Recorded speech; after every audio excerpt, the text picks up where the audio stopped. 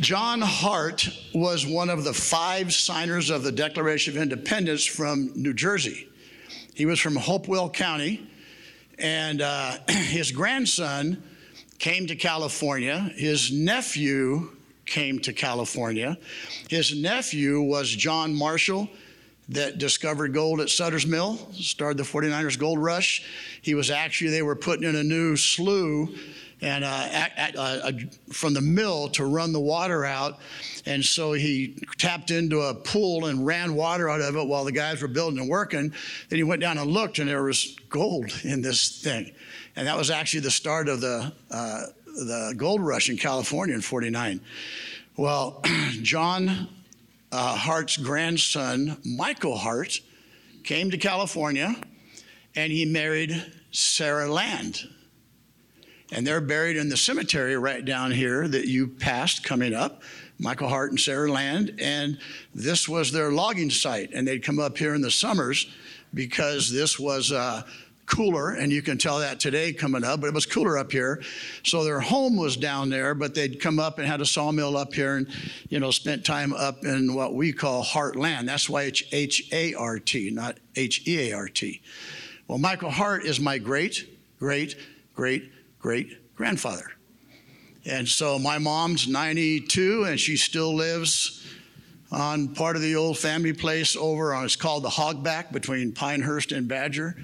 Lives by herself and just calls me way too much. I was up here, my wife was helping with the camp nursing up here a month ago, and it's when we got about 3 or 4 feet here in a day, and my mom got 4 feet, so 2 of my boys had to go over and take snowmobiles and go and get their 92-year-old grandma to get on the back of a snowmobile and take her down to the valley. So it was a rescue job. I mentioned John Marshall because John Marshall would be my great uncle. And he started a long-standing family tradition that we still continue today, all these generations later, of dying broke. And so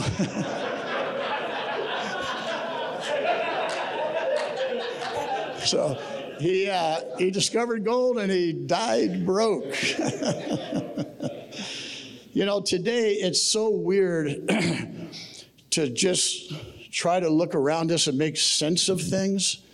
It's kind of random.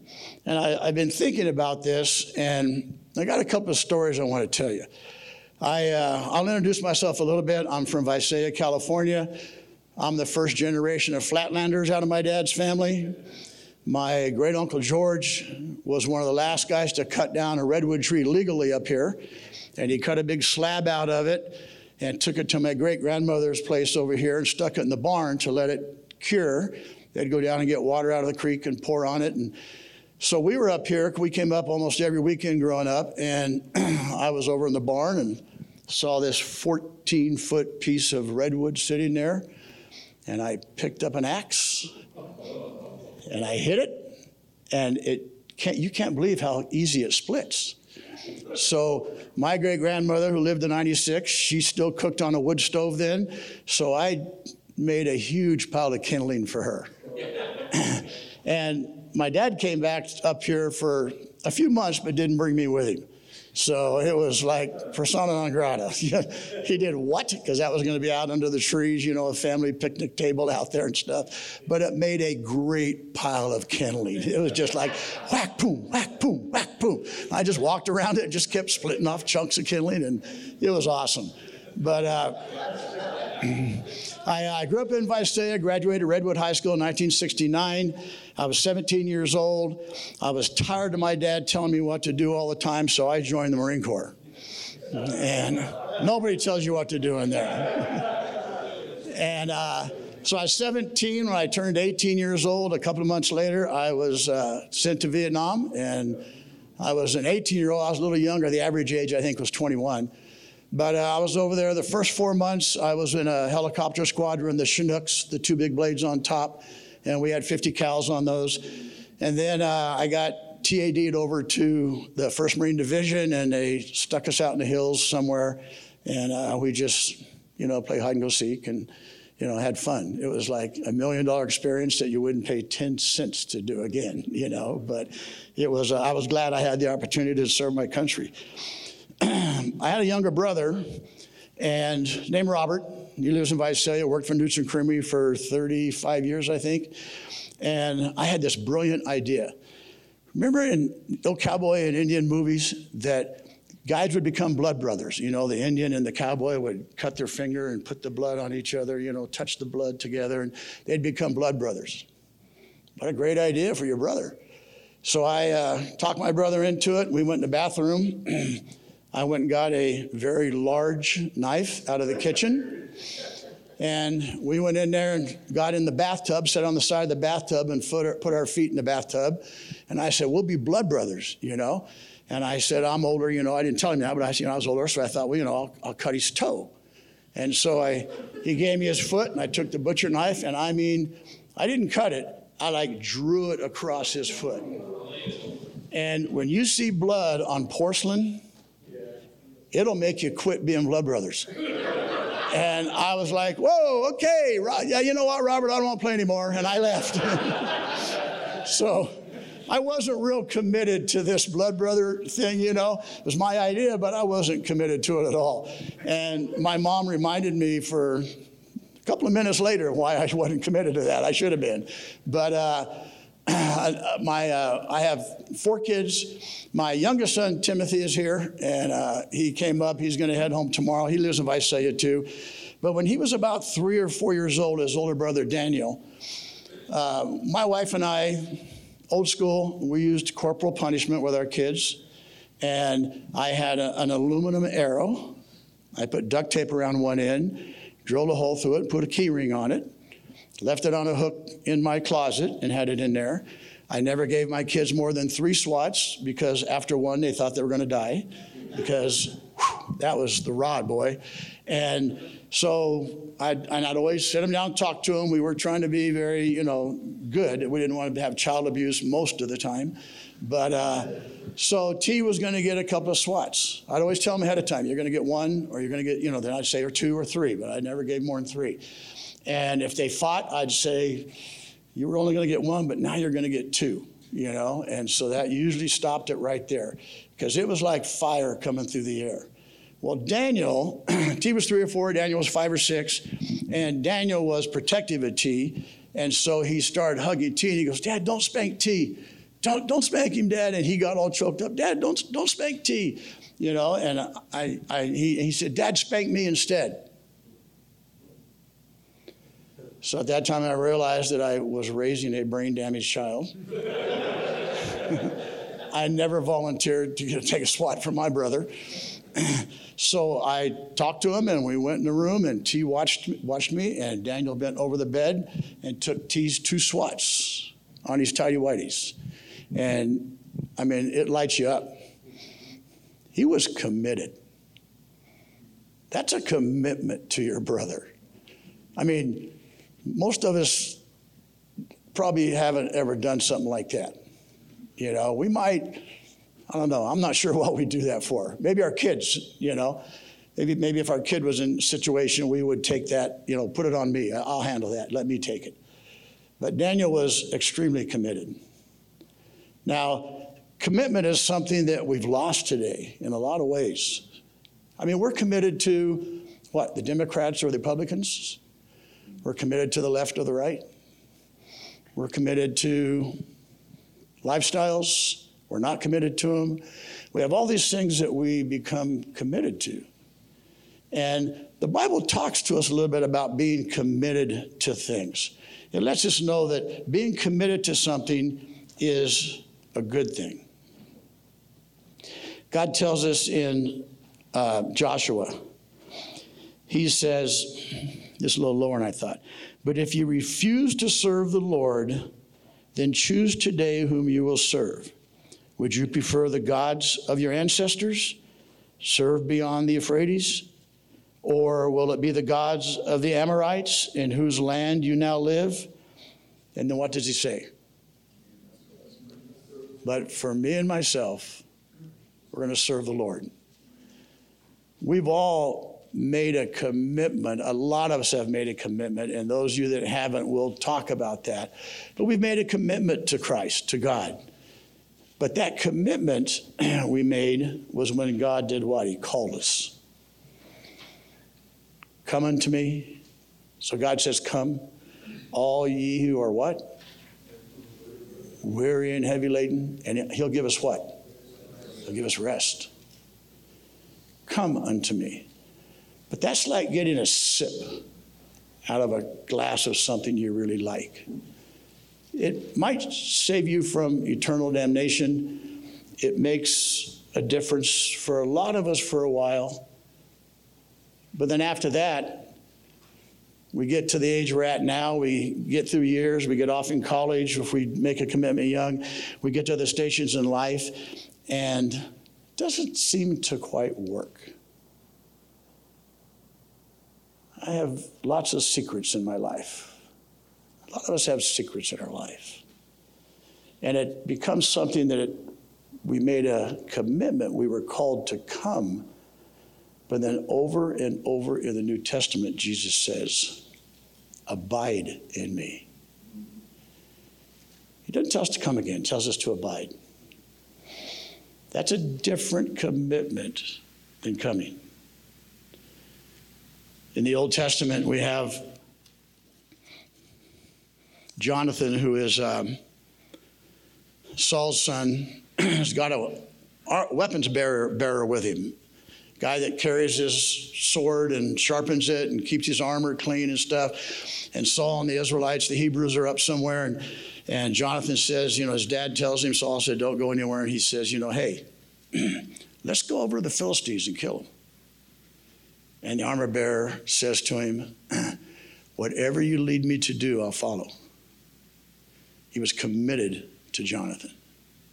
He was committed to stupidity. There were hundreds and hundreds of Philistines. So Jonathan's trying to think, God, he says, God's with us. How are we going to do this? So he says, we go over there. If they tell us to stop, then we'll just stop. But if they tell us to come up here so we can kill you, or come up here so we can fight, then we're going to go up and kill them. And his armor bearer says, I'll go anywhere you want me to go. So it says in the Old Testament that 1 Samuel, they go over and they're climbing with their hands and feet.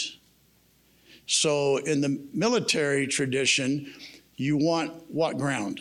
High ground. You want the high ground.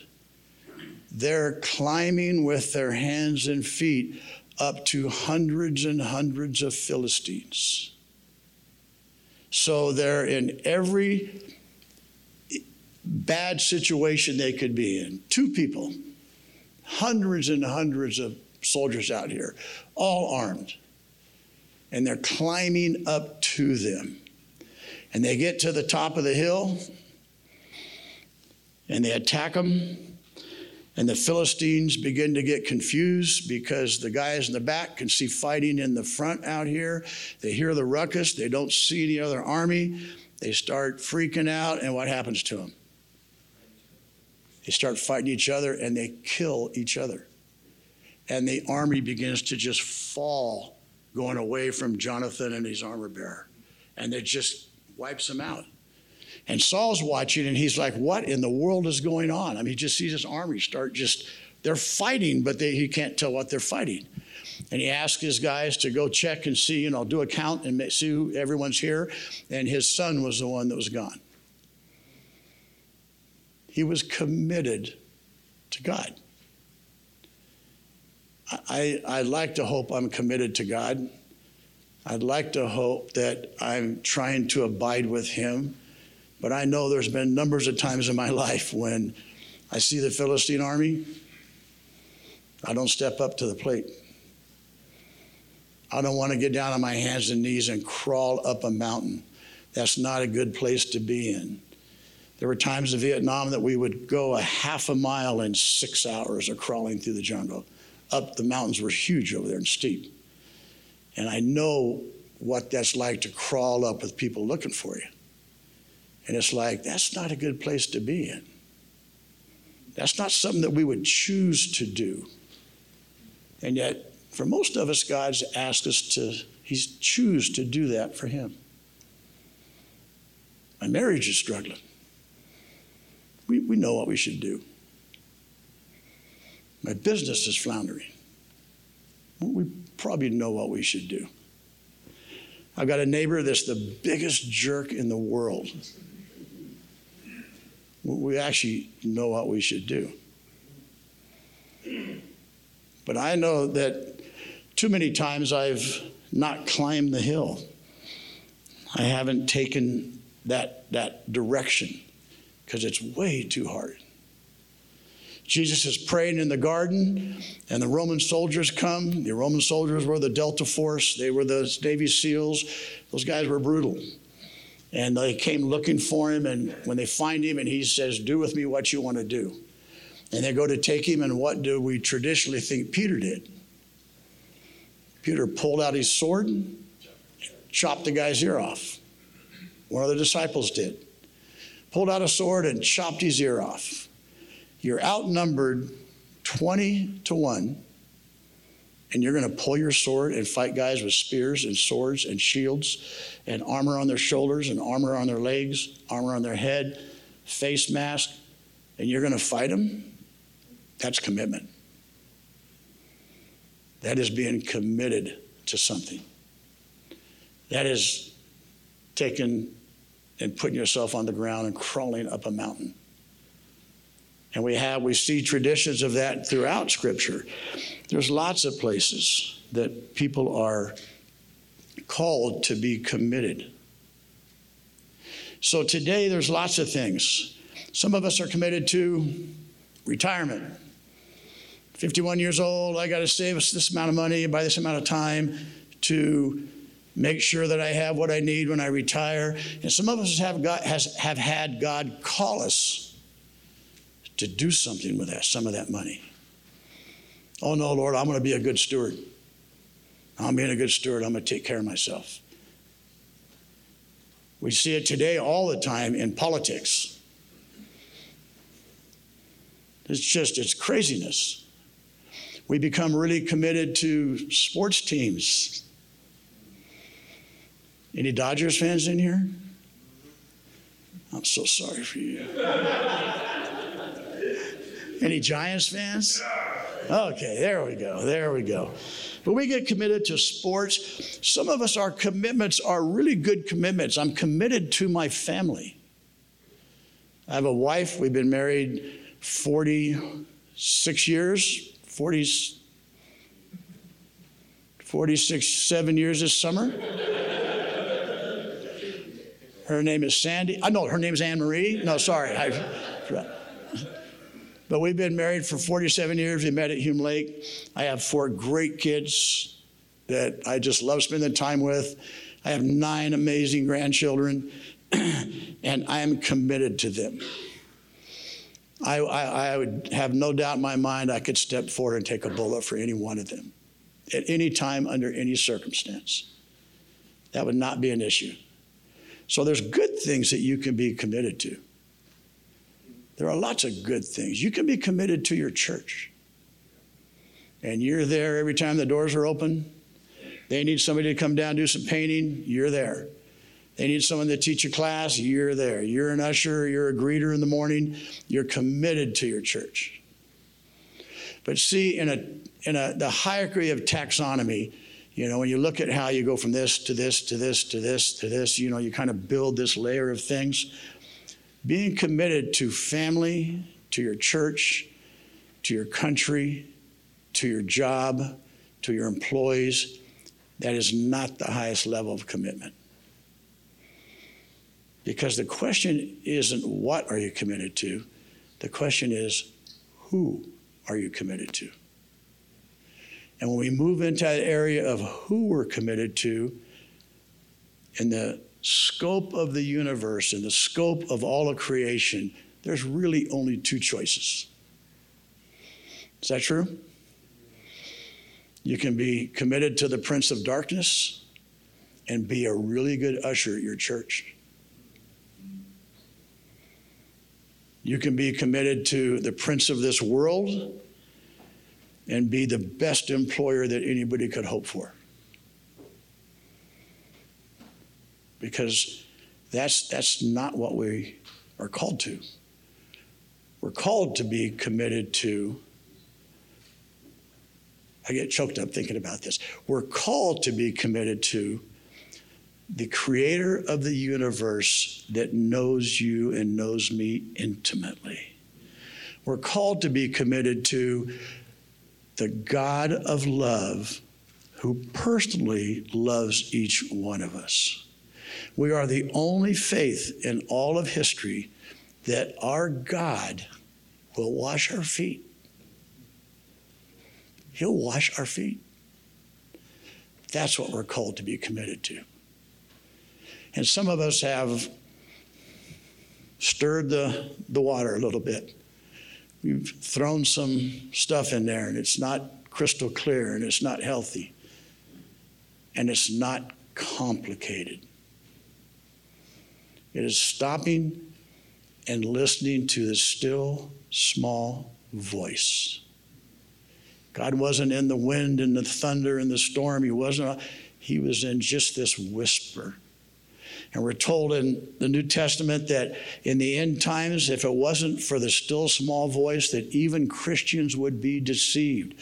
God has to put a time on when this all ends, because we would be deceived because we can't hear that still small voice. I'm trying to fix this problem. My marriage is on the rocks. It's just going to the dump, and I got to do this and do that and do that and do this. I hate to tell you, I'm only 71 years old, but I hate to tell you that most every time I've tried to fix a circumstance, and I'm pretty smart, and I've lived life, and I can ferret ways, and I've got a great network of people around me and family and believers, hasn't worked out like I hoped it would. But when I commit myself to abiding in Jesus, it's amazing how much he works out. See, I think I need to go home and get my wife flowers and tell her that I love her and do the dishes more often and to vacuum because the vacuum's so heavy and sucks to the floor and won't move. And, those are all those kinds of things that I think, that'll be great. I'll be a better husband. I'll do all these kinds of things. And the reality is, I'll just be a better human husband. Because God's calling me and saying, abide in me. Stop working so hard. Abide in me. If I ask you where you abode, where you abided, you would all probably be able to tell me an address and a city and a street. You could tell me where you were abiding. Well, you're at Hartland camp, but you still know where you abide. If we're abiding in Jesus, we would know where we abide, no matter where we were, no matter what the circumstance. We would know exactly where we abide. And it's so easy until we get in the way. In a room this size, and if most of us in here know Christ, I would say that 8 out of 10 of us have struggles we're working with all the time. If you're perfect, don't talk to me. Because you'll find out how imperfect I am. Abide. Be committed to your relationship with Jesus.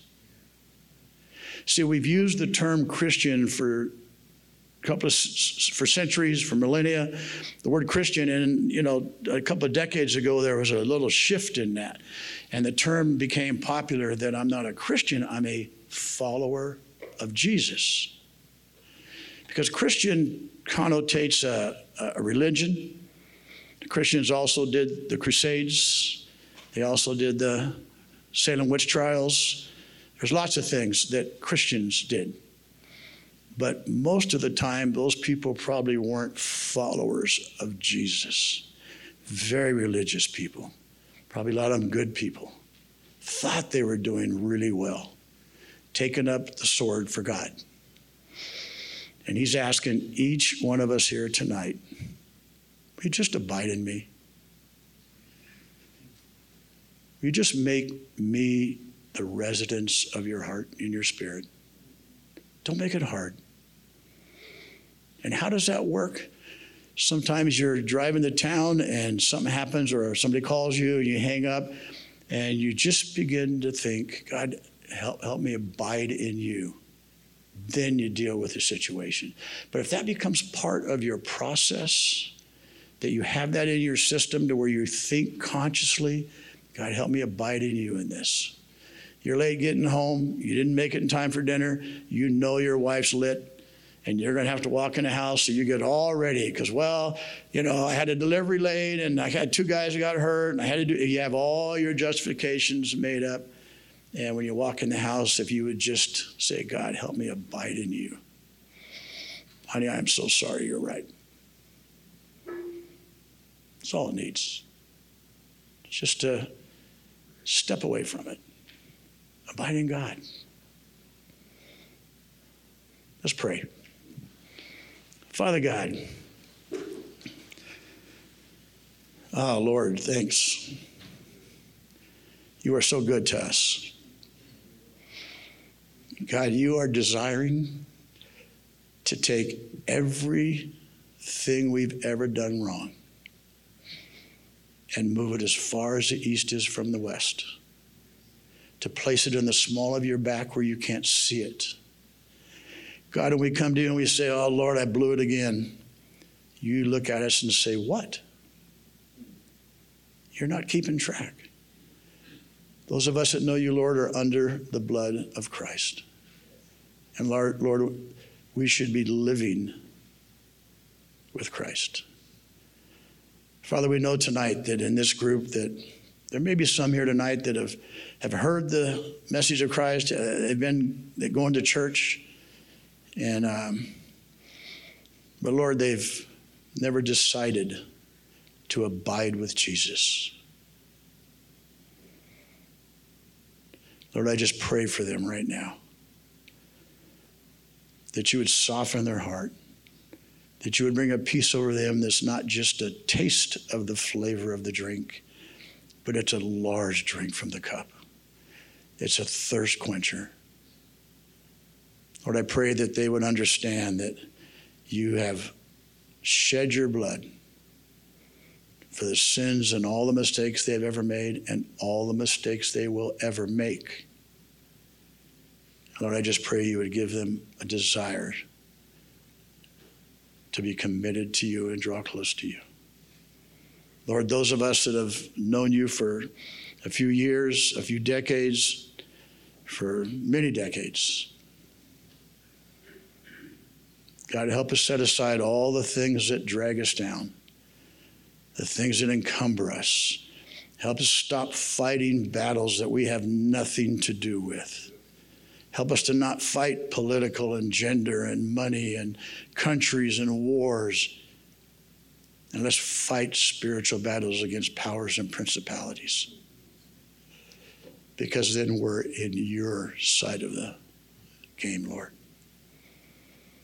Lord, thank you that you brought us here this weekend.